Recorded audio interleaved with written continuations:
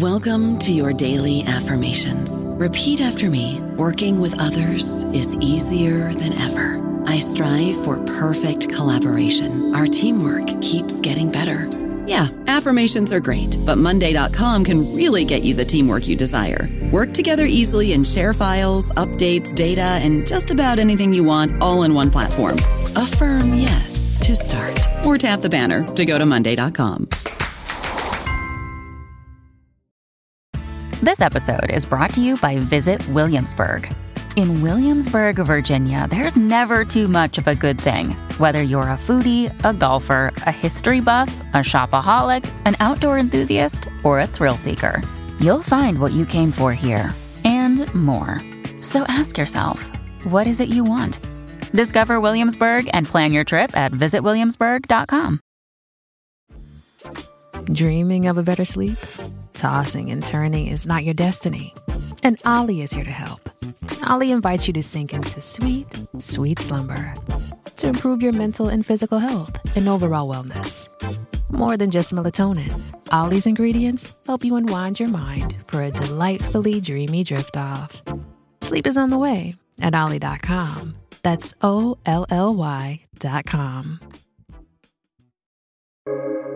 Welcome to the New Books Network.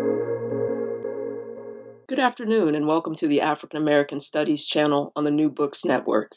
I'm very happy to be speaking with Dr. R. Edwards, an associate professor of English and the presidential term chair in African American literature at Rutgers University. Dr. Edwards is the author of Charisma and Fictions of Black Leadership, for which she received the MLA's William Sanders Scarborough Prize. And she's also the editor of Keywords for African American Studies. Today we're going to talk about her newest book, The Other Side of Terror, Black Women and the Culture of U.S. Empire. Welcome, Dr. Edwards. Thank you. Thank you for having me. I'm excited to be in conversation. Please call me Erica also. Absolutely. So Erica, to get us started, I wondered if you could tell us a bit about the book's ideation.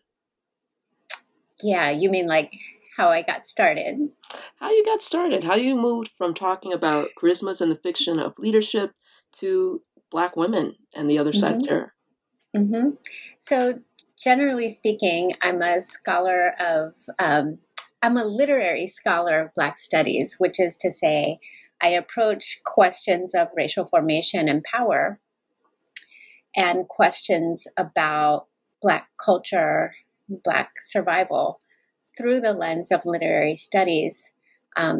I also bring to this work a training in interdisciplinary comparative race studies and gender studies. And really the graduate program that I went through was really more like a program in Marxist and post-Marxist theory. So my entrance point into conversations about power and how power operates through categories of race and gender is expressive culture, which is to say, I take seriously the creative work that artists do, and particularly writers do, to make sense of the world and reimagine it. So my first book, as you mentioned, Charisma and the Fictions of Black Leadership, was about the way that writers throughout the 20th century reimagined Black leadership and thought about it in ways that resisted what I think we could recognize as sort of central defining imaginary for Black politics, which is the imaginary of charismatic leadership.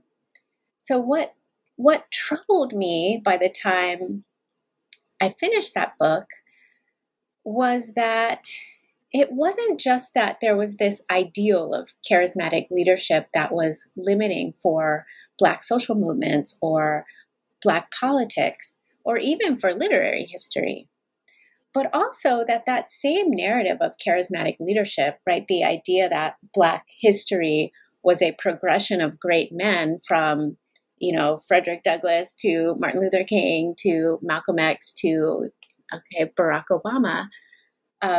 that narrative was also being easily packaged into public narratives justifying invasion and occupation.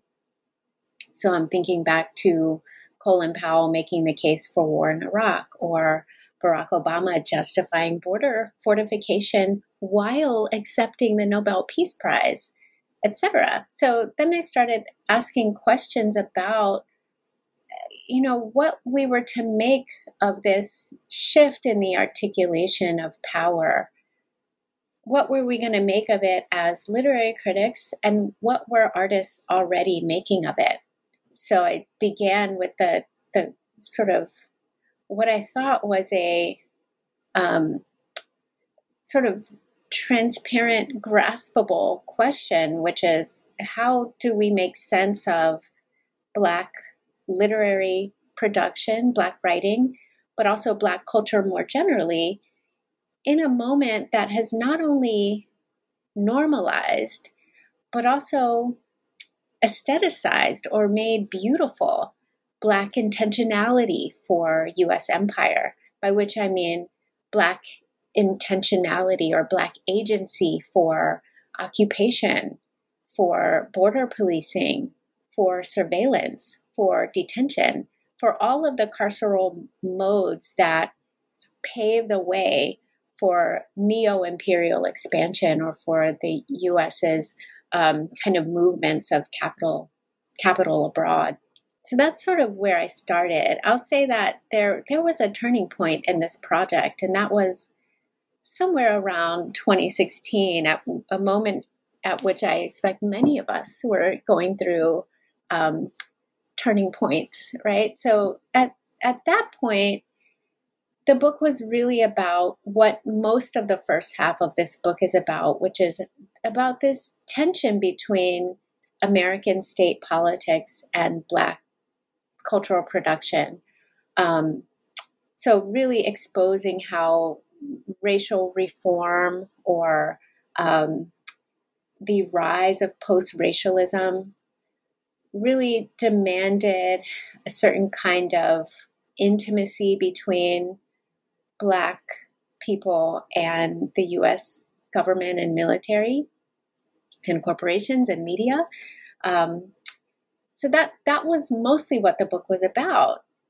And it became really important for me to not just talk about all of the ways that Black people and Black culture were being drawn into this relationship of intimacy with U.S. empire.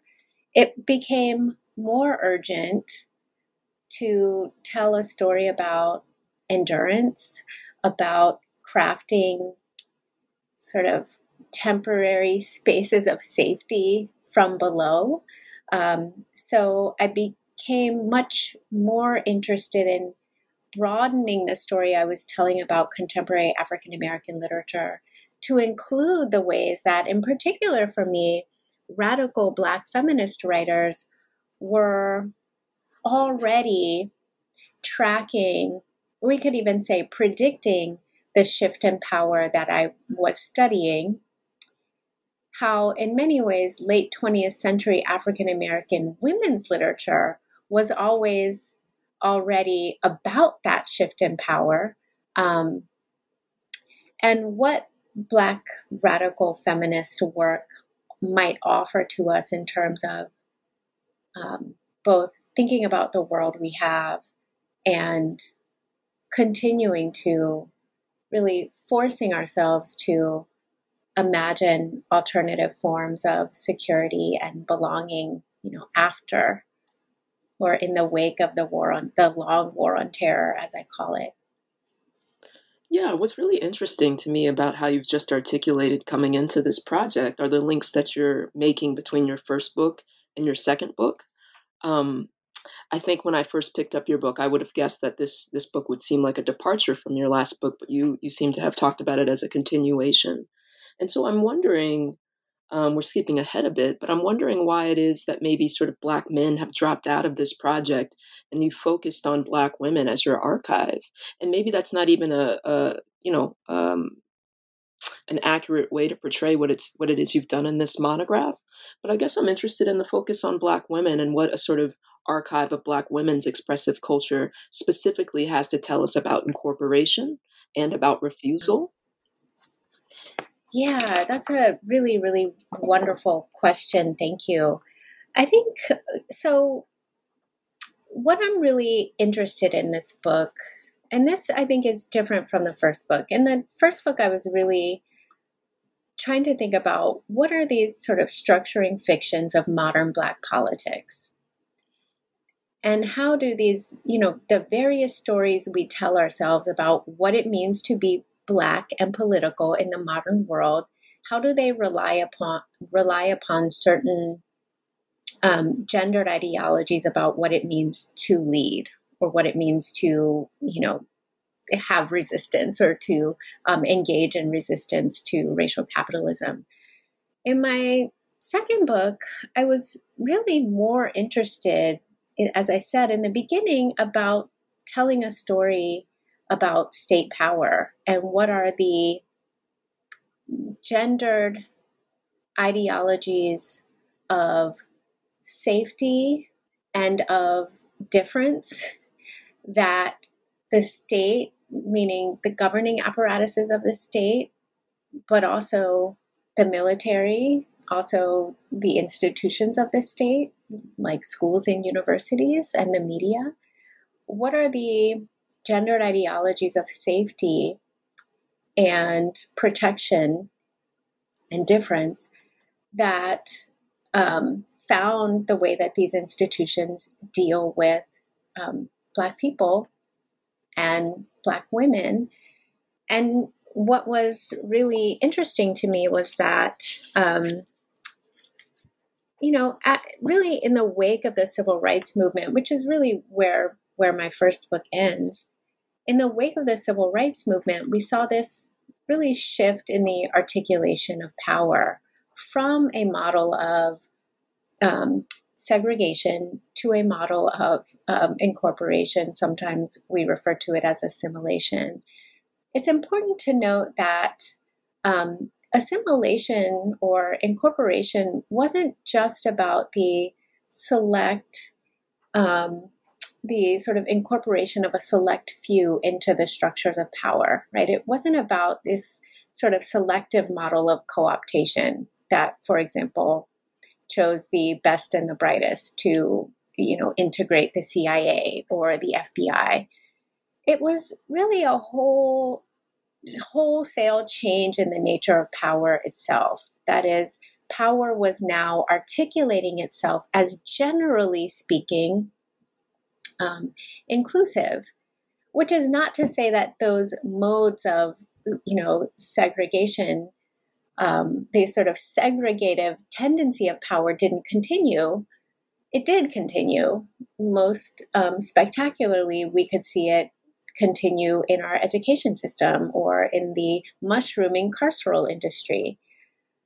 But alongside that segregative tendency of power, we saw really increase and catalyze the incorporative mode of power. And so it became really important for me to think about what that meant, not simply for, say, the Black male soldier, who I think does play a role in this book, but also for the Black woman police officer, the Black woman security officer, the Black woman Secretary of State, right? And so I wanted to not write another book about men. That was like the first thing.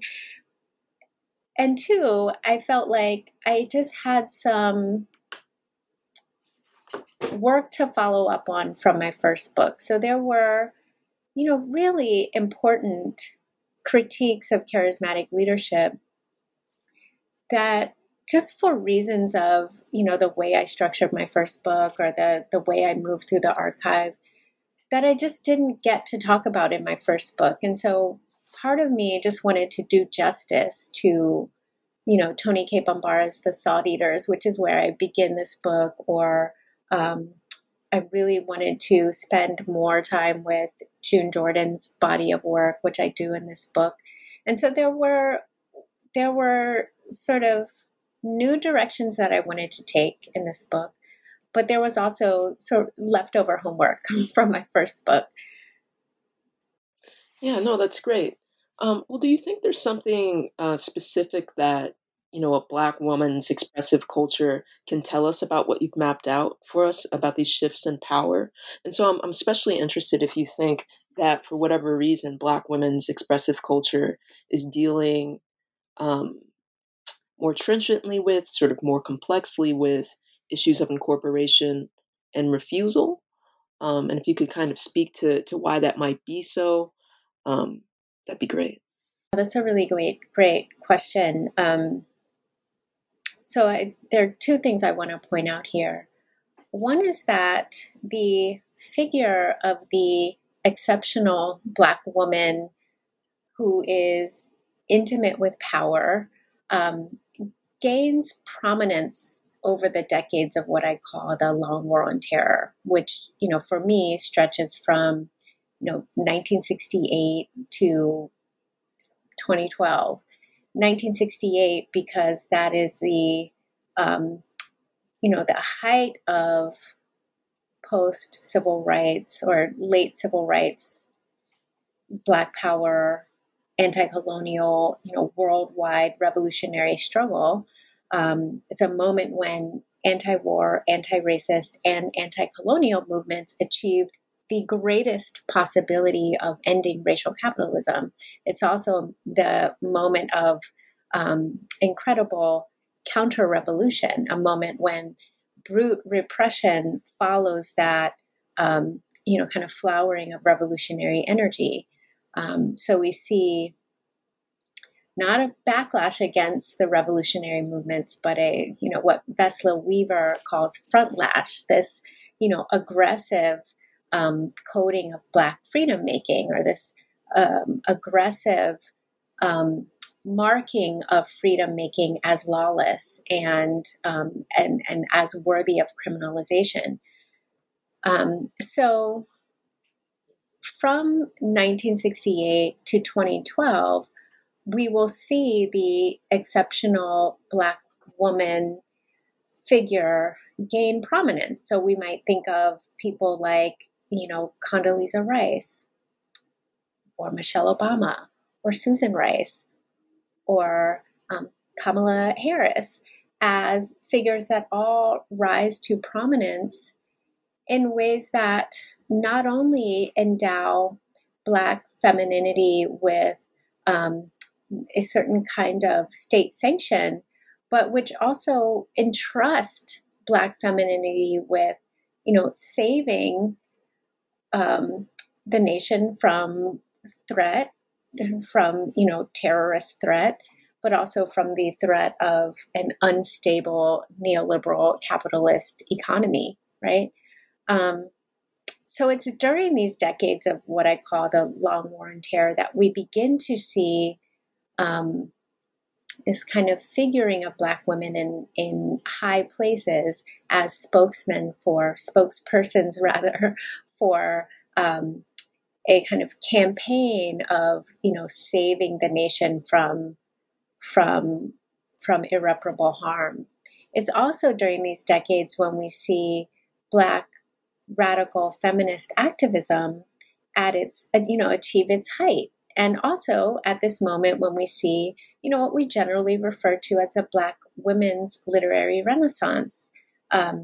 These decades or these years, I think from, the 1970s until at least the 1990s, when we see Black women writers really pushing for greater innovation in their work and pushing for greater autonomy over their publishing. And also, achieving a great deal of that autonomy that they pushed for, but also achieving a great deal of celebrity in the classical sense, right? It's during these years that we will see works like The Color Purple, or for colored girls who have considered suicide when the rainbow is enough, go from being foundational Black feminist texts that are theorizing what it means to be a Black woman in the modern world, to go on and become, major film adaptations that are speaking to broad audiences, and in many ways, covering over the original stories of Black feminist endurance. So it's important to revisit the archive of Black feminist writing over these decades to sort of notice the way that Black feminist writers were studying power and studying these sort of shifty moves of power, right? So I'm thinking about, June Jordan asking, June Jordan, radical Black feminist poet, asking the question, thinking about the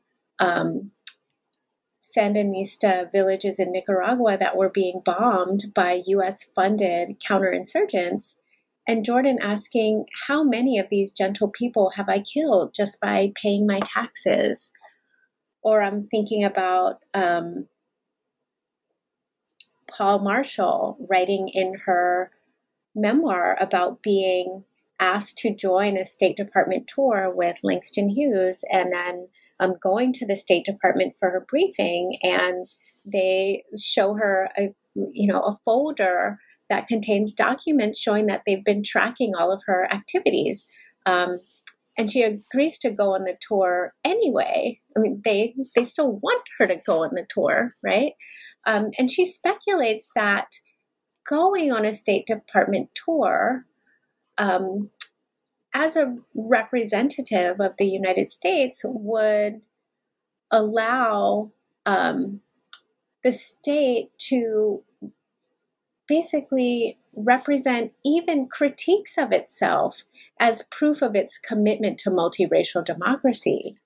So she says something like, Washington may well come out the winner every time I open my mouth, right? But then she says, well, I decided to go anyway. I decided that I would make use of being used, right?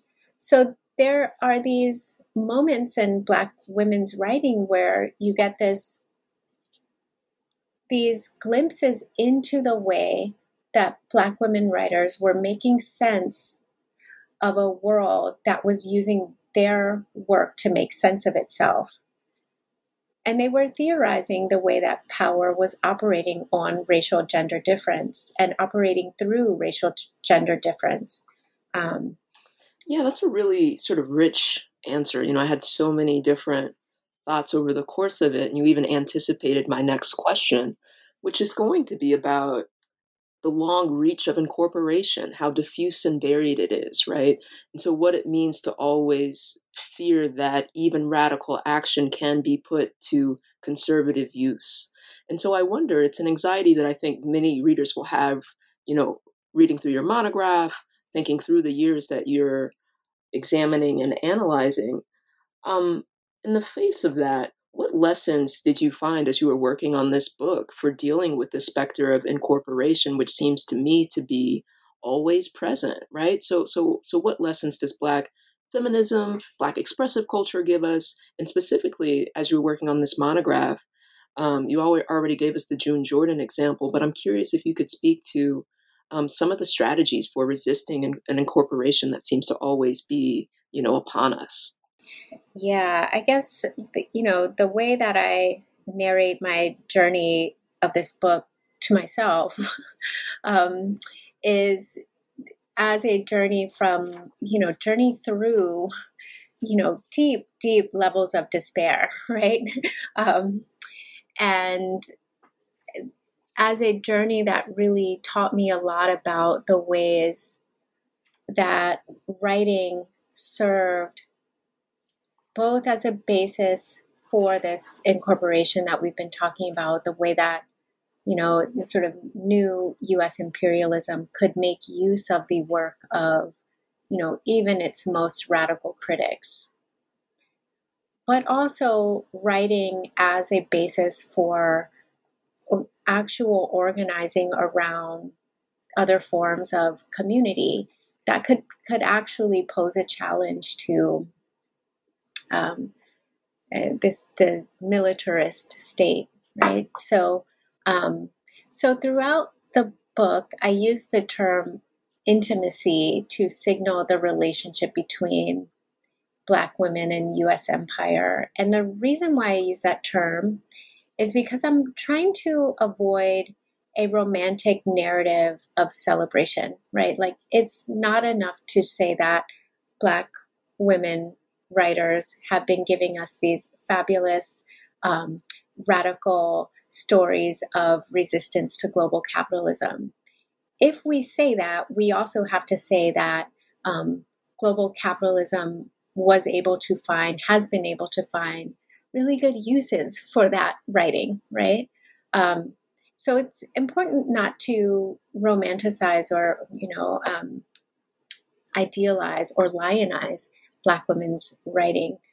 It's also important, I think, to avoid a sort of pessimist narrative of complicity and therefore damnation, right? Like, it's not worth talking about cultural texts because they're, always already implicated in the movements of global capital and the movements of the U.S. military, et cetera.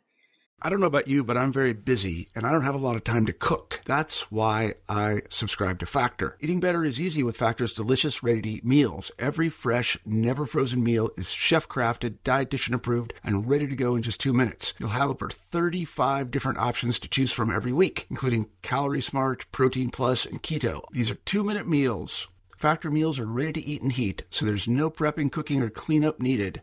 They're flexible for your schedule. Get as much or as little as you need by choosing your meals every week. Factor's the perfect solution if you're looking for fast, premium options with no cooking required. Sign up and save. We've done the math, and this is important. Factor is less expensive than takeout, and every meal is dietitian approved to be nutritious and delicious. Head to factormeals.com/NBN50 and use code NBN50 to get 50% off. That's code NBN50 at factormeals.com/NBN50 to get 50% off.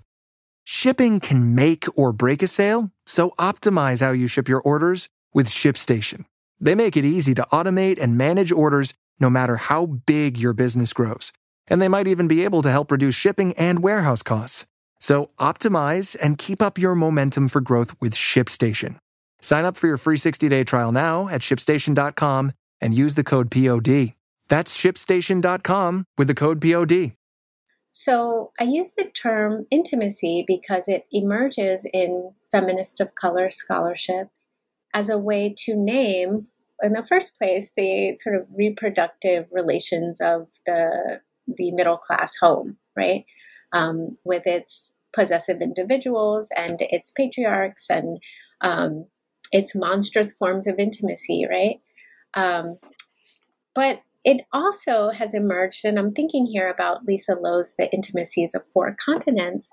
It also has been a term that could name the division of the world processes into those that develop liberal subjects and those that are, forgotten or cast off as failed or irrelevant because they don't produce value that's legible within modern classifications.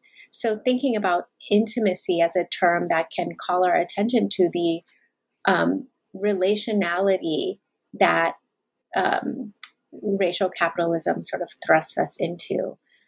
So in that case, I use the term to signal how Black women's intimacy with empire makes the project of discerning between, complicity and resistance really difficult and shaky, right? So what that means is that, or what that means for this analysis is that we pay really close attention to all the moments when Black women are called upon to perform fidelity to the nation state. I'm thinking about this commercial that I write about in my book, this advertisement for the military, during the very unpopular war in Iraq, that features a Black woman, young Black woman, talking about how amazing it would be to be able to be a doctor and to go train in the military. So we should pay really close attention to moments like that, but we should also pay really close attention to moments when Black women writers organize to, mount an anti-nuclear war campaign, or when they organize to, resist South African apartheid, or when they use the funds that they raise in a poetry benefit to, fund the Sandinista uprising in Nicaragua, right? So there are ways that I think we see these important moments of sort of recognition, right, of the way that power operates, again, on and through racial gender difference, right? Like Audre Lorde's devastating 1983 poem, Equal Opportunity, which is written in the aftermath of the Grenada invasion, in which she begins by calling out the fact that the Secretary of Defense and Equal Opportunity is a homegirl, she says, right? And musing on the way that her green uniform sets off her brown skin beautifully, right? So thinking about the way that these sort of imperial moves of the United States call upon racial gender difference to rationalize itself, but also making sense of the ways that Black women writers, from a place of what I call troubling embeddedness within imperial culture, sort of map out other alternatives, or map out, ways to endure, ways to resist. Yeah. Right. No, that's great. As with before, I feel like you keep anticipating my questions. And you kind of went here a bit at the end of your answer to the last question. But I wonder if you could say more. Your book, you say, is charting a shift in power and how it's articulated in relationship to sort of a gendered Blackness.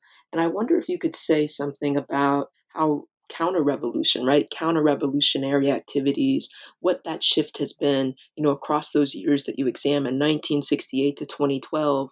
Are we seeing wholesale different strategies for contesting, resisting, for organizing in response to, for sharing, for sharing in the face of, and for redistributing how power is sort of continuing to make precarious, really the majority of people who live in the world.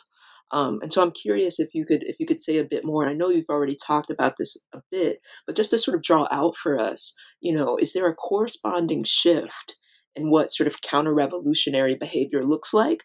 Or has counter-revolutionary behavior, I'd be interested to hear whether or not you think it has really been captured or lessened in its intensity because of how diffuse and, really plastic incorporation has become in the years that you're studying. Mm-hmm. Mm-hmm. Yeah, that's a really wonderful point and really good question. There are two, I think, important modes to think about with respect to the counter-revolutionary operations of the U.S. government and military, and all of its attendant institutions, again, schools, media, etc. The one mode that we've talked a bit about is repression, right? Like after the worldwide revolutions of 1968, we saw power, and here I'm thinking specifically about police departments and military units, really experiment with various modes of repression. And we saw them really collaborate, the military units and police officers, that is. We saw them collaborate with different forms to experiment with different forms of repression, right? It's during this moment that we see, and as Angela Davis writes in her writing about the rise of the prison industrial complex, it's during this era that we see the state institutionalize terror as a response to an unmanageable political economy, right? So as, global capitalism is both, sees itself as ascendant and also is actually sort of in jeopardy, we also see a kind of use of, military and carceral tactics as the kind of foundation of a repressive apparatus, right? So there's, COINTELPRO, right? There's the School of the Americas. There's the militarized assaults on urban rebellions and Black Power, right? So there's all of that brute repression, but there's also the kind of suppression that takes place through these sort of seductive forms of solicitation, right? This is, the kind of sanitization that Sylvia Wynter will come to write about, right? So there's a kind of holding out the promise of success in corporate work, in education, in the military, in the social services, that these are all promises that are held out to those who would, be activists or those who would dare challenge the hegemony of racial capitalism. So I think it's important to recognize that both of those modes have become more sophisticated, right? Like, brute repression has become more sophisticated with advanced so-called touchless technologies of war, and suppression has become more sophisticated because of the various ways, the various media through which we are now kind of called into, that we really call ourselves into success and, deeper and deeper incorporation, right? Yeah, no, that's excellent. I guess now I want to maybe take a step back and just still thinking about these questions, but also thinking about sort of what it means to work across a period as long as the period you're covering, and to take on, sort of sophisticated forms of power. I mean, you're really trying to grapple with state power and how it works at several different levels of society, right? In your answer just now, you went from talking about, this sort of the state, the U.S. government, the military, and the police, to then talking about, sort of culturally how we're hailed and seduced by promises of power. And so I'm curious about what it means to, one, take on a period as long as the one that you're grappling with, but also what it means, like some of the challenges of taking on, really thinking about how power is disseminated in this moment, basically at every level of society, with regard to basically repressing and suppressing radical imagining, radical practices, radical organizing and collectivity. I wonder if you could speak a bit about just maybe some of the challenges there for engaging in this kind of work. Yeah. Right. Yeah. I really appreciate that question. what I'm trying to grapple with here are a number of different forms of power. Primarily, as I said, I'm generally speaking someone who thinks larger questions of power through expressive text. So I'm mostly interested in, like, what is the story that power is telling about itself, and how can we track that through, for example, films or mass media produced commercials or presidential speeches, right? But also, what are the stories that writers tell on smaller scales about how they understand, how we might understand those larger operations of power. What is difficult about, trying to write a book about, what are all of the seductive stories that power tells itself and tries to sell to us, is that it can easily sort of sprawl across multiple sites. So I became really interested in lots of different moments, right? Like the counter-revolutionary moment, really anti-Black power moment of 1968, but also the so-called oil crisis of 1973, the Iran hostage crisis of 1979, Iran-Contra, the counter-revolution in Nicaragua, Grenada in 1983, right? Panama in 1989, right? So we could think about a number of different sites of articulation of this new imperialism, and precisely in the terms of military occupations and invasions. And we could also think about these as many of these sites as sites of Black feminist articulation or Black feminist intervention, right? And so, one way that I tried to navigate the sprawl of the long war on terror was to follow the writers that I was working with. But that was still difficult because the writers I was working with, people like Alice Randall, June Jordan, Nikki Finney, Toni K. Bambara, Audre Lorde,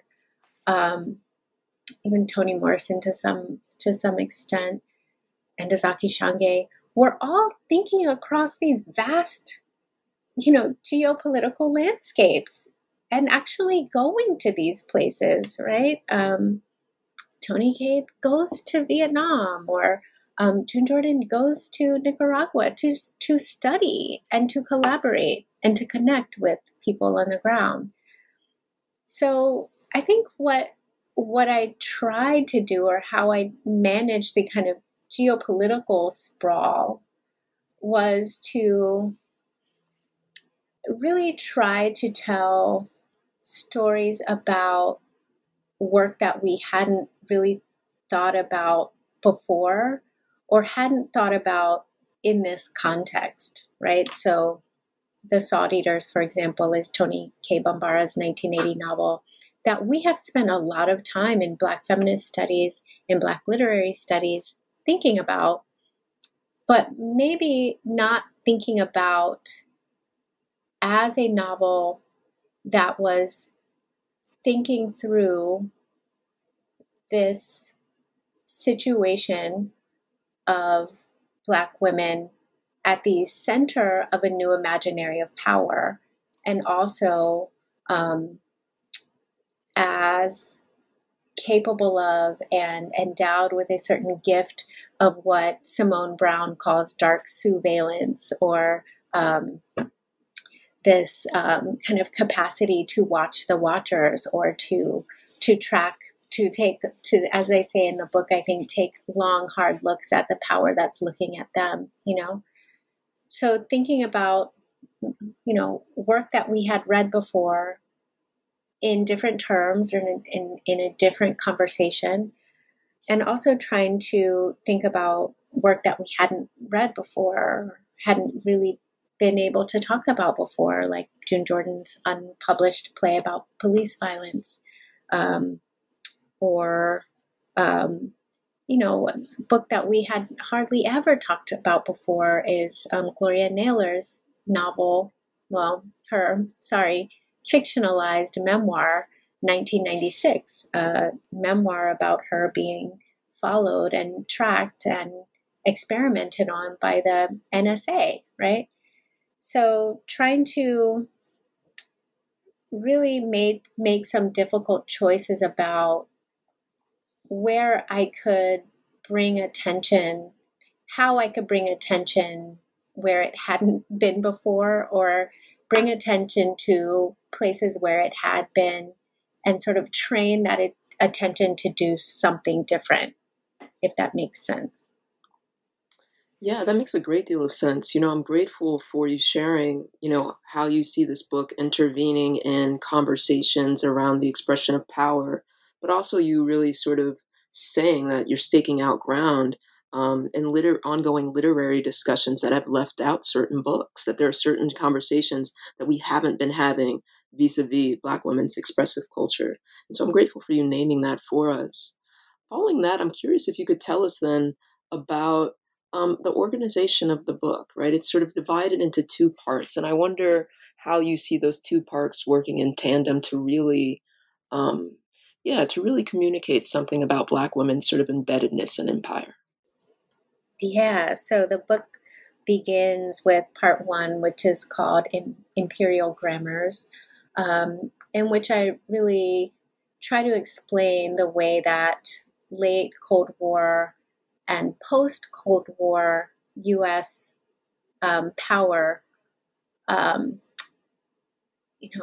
iterates itself in part through what I call the imperial grammars of Blackness, which for me is a term that signals all of the codes, gestures, phrases, modes of performance that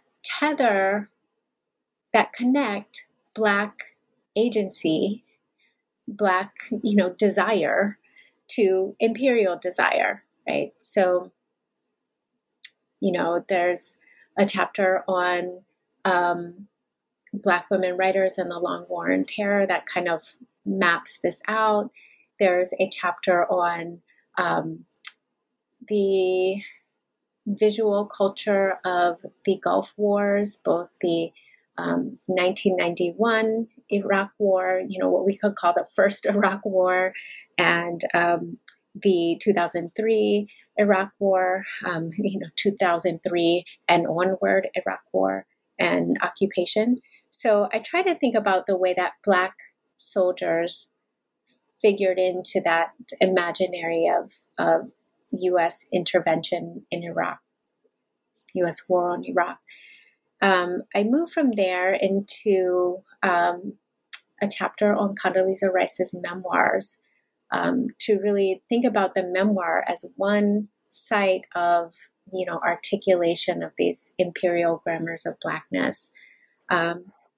So that's like part one. Part two is called Insurgent Grammars. And I don't mean these two parts to suggest something like a dichotomy where there are, bad Black women who are in bed with the state and, great, good radical Black women who, manage to find some outside. I think the point throughout the book is there is no outside, right?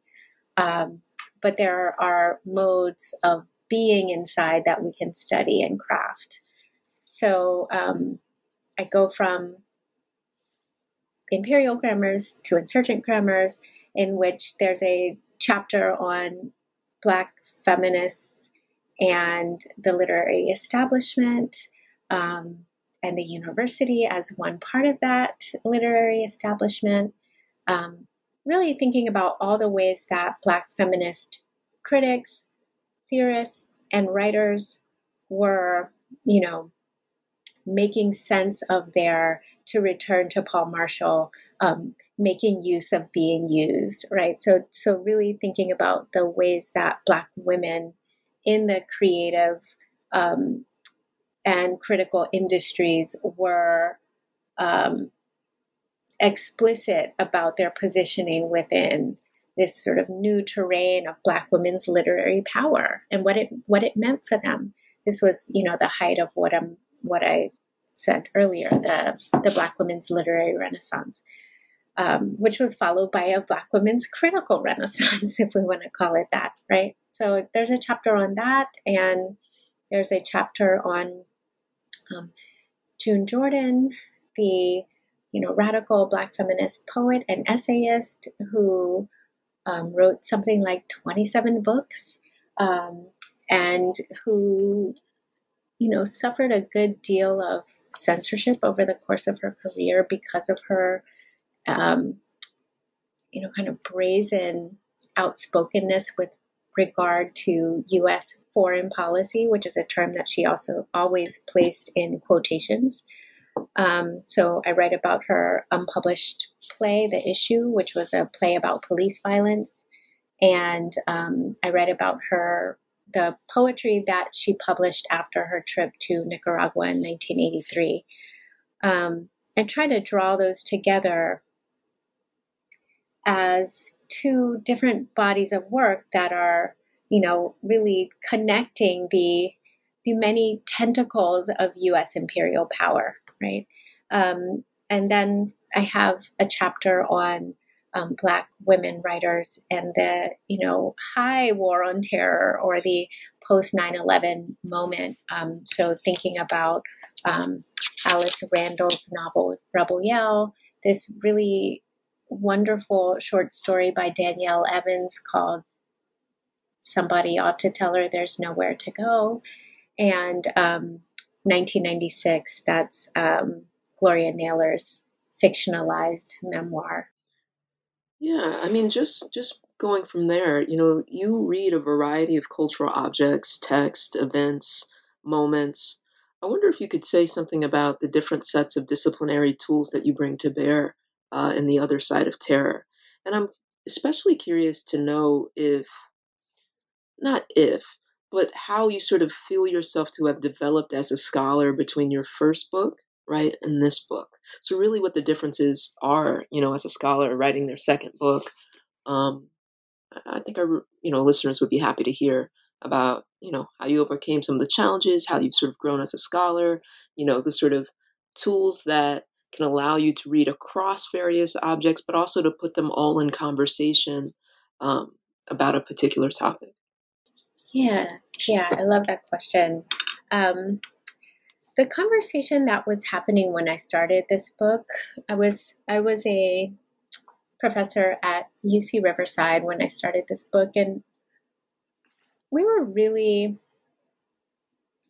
engaged in a cross-disciplinary, anti-disciplinary conversation on critical ethnic studies, right? And trying to think about the ways that the genocidal motives and operations of U.S. power really demanded that we have critical methodologies that were attentive to the relationships between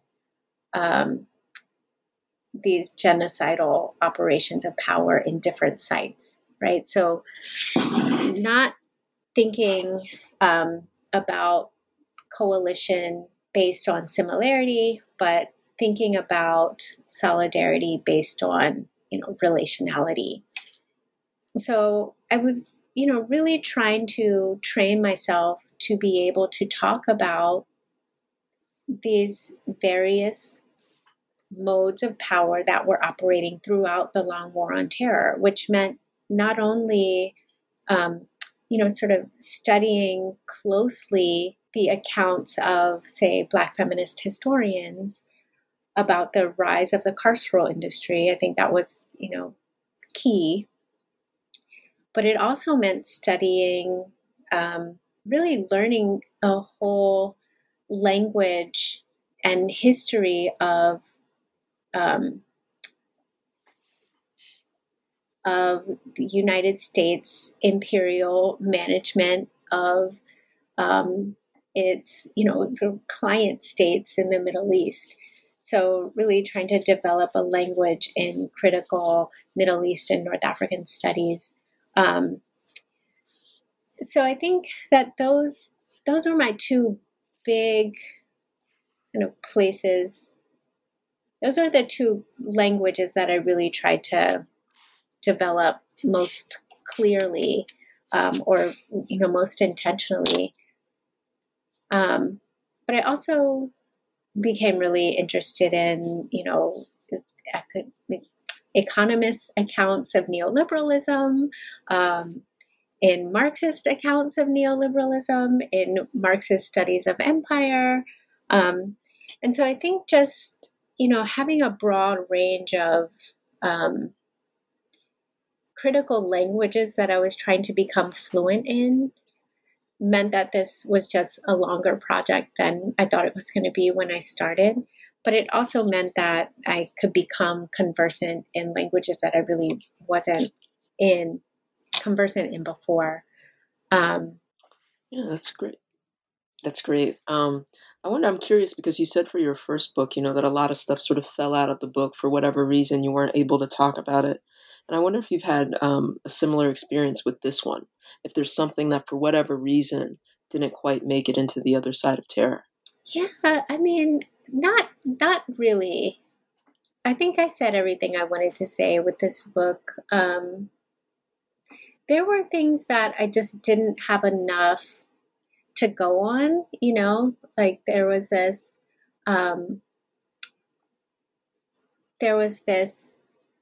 film that Toni K. Bambara was writing about J. Edgar Hoover that I kind of wanted to get into, but there just wasn't, maybe I just didn't have time when I was in the archive, in that particular archive, but it felt like more than I could take on at the time. So there was that. There were conversations that I might have taken up more fully that I felt like just other people would do better, or I knew other people were working on. So it felt like it was best to leave it to them. Like, people working on the Grenada invasion, people like Lori Lambert or Randy Gil Sadler, or, Randy Gil Sadler also working on, Toni K. Bambara's work in Cuba, or, my friend Courtney Thorson wrote this book about the Sisterhood, which was this collective of Black feminist writers in New York in 1977-78. There was more in my book about that, but then it didn't really seem that necessary because we're going to have this whole great book about the sisterhood. So there were things like that I felt like, I might have done more with, but didn't really need to, or things that I wanted to do more with, but didn't have time to. But there weren't lots of things like that this time around. There were a couple tiny things. So. All right.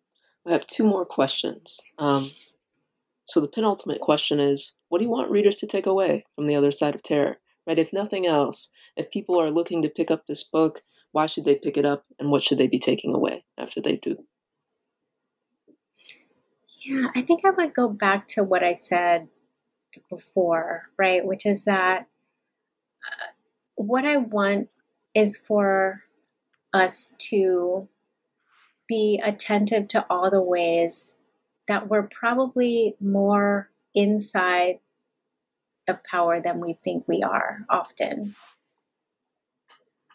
To resist the seduction of outsideness, but also to recognize that there are lots of different ways to be inside. To recognize that one of the gifts that we get from contemporary Black feminist writing is one of the gifts is this panoply of templates of, how to be inside differently. So there's that. And I think mostly I said this to like one of my colleagues, I kind of just want to make Black women's writing harder. Like I want us to examine the motives that we bring to Black women's literature, and I want us to read it without a sense that we already know where it's taking us, right? So yeah, no, that's great. And then just the last question is, are you working on anything new right now? Are there new directions that you might be, taking off in after this work? Yeah, the project I'm working on now is a semi-creative project about Arlington Cemetery and the Freedmen's Village that was established there during the Civil War for formerly enslaved persons who were called contrabands. So I've been really interested in this particular moment in the history of Arlington where, Arlington is a piece of land that had belonged to the family of the Confederate General Robert E. Lee, and it gets taken over by Union forces who use it to set up camp and to create this camp for contrabands. And so the Union leaders believe that this camp would provide, good, pure country air, and would give the formerly enslaved a return to their presumably happy lives as field hands, right? So I'm really interested in this, moment, and maybe this connects to some of the questions I've been asking in this book. This sort of moment of this moment where Black freedom, so-called freedom, is intimately brushing up against the state management of Black freedom. And in this case, I'm just really interested in these sort of multiple forms of cultivation that were happening at Arlington, the cultivation of the land, cultivation of something akin to citizenship, or in Harriet Jacobs's words, something akin to freedom. And also just interested in this larger story about Black people in rural Virginia. So just sort of beginning some things there. Oh, that sounds excellent. And thank you for sharing that with us. And thank you for sharing your time today. It's been a pleasure to speak with you. Thank you. Thank you so much. This was wonderful.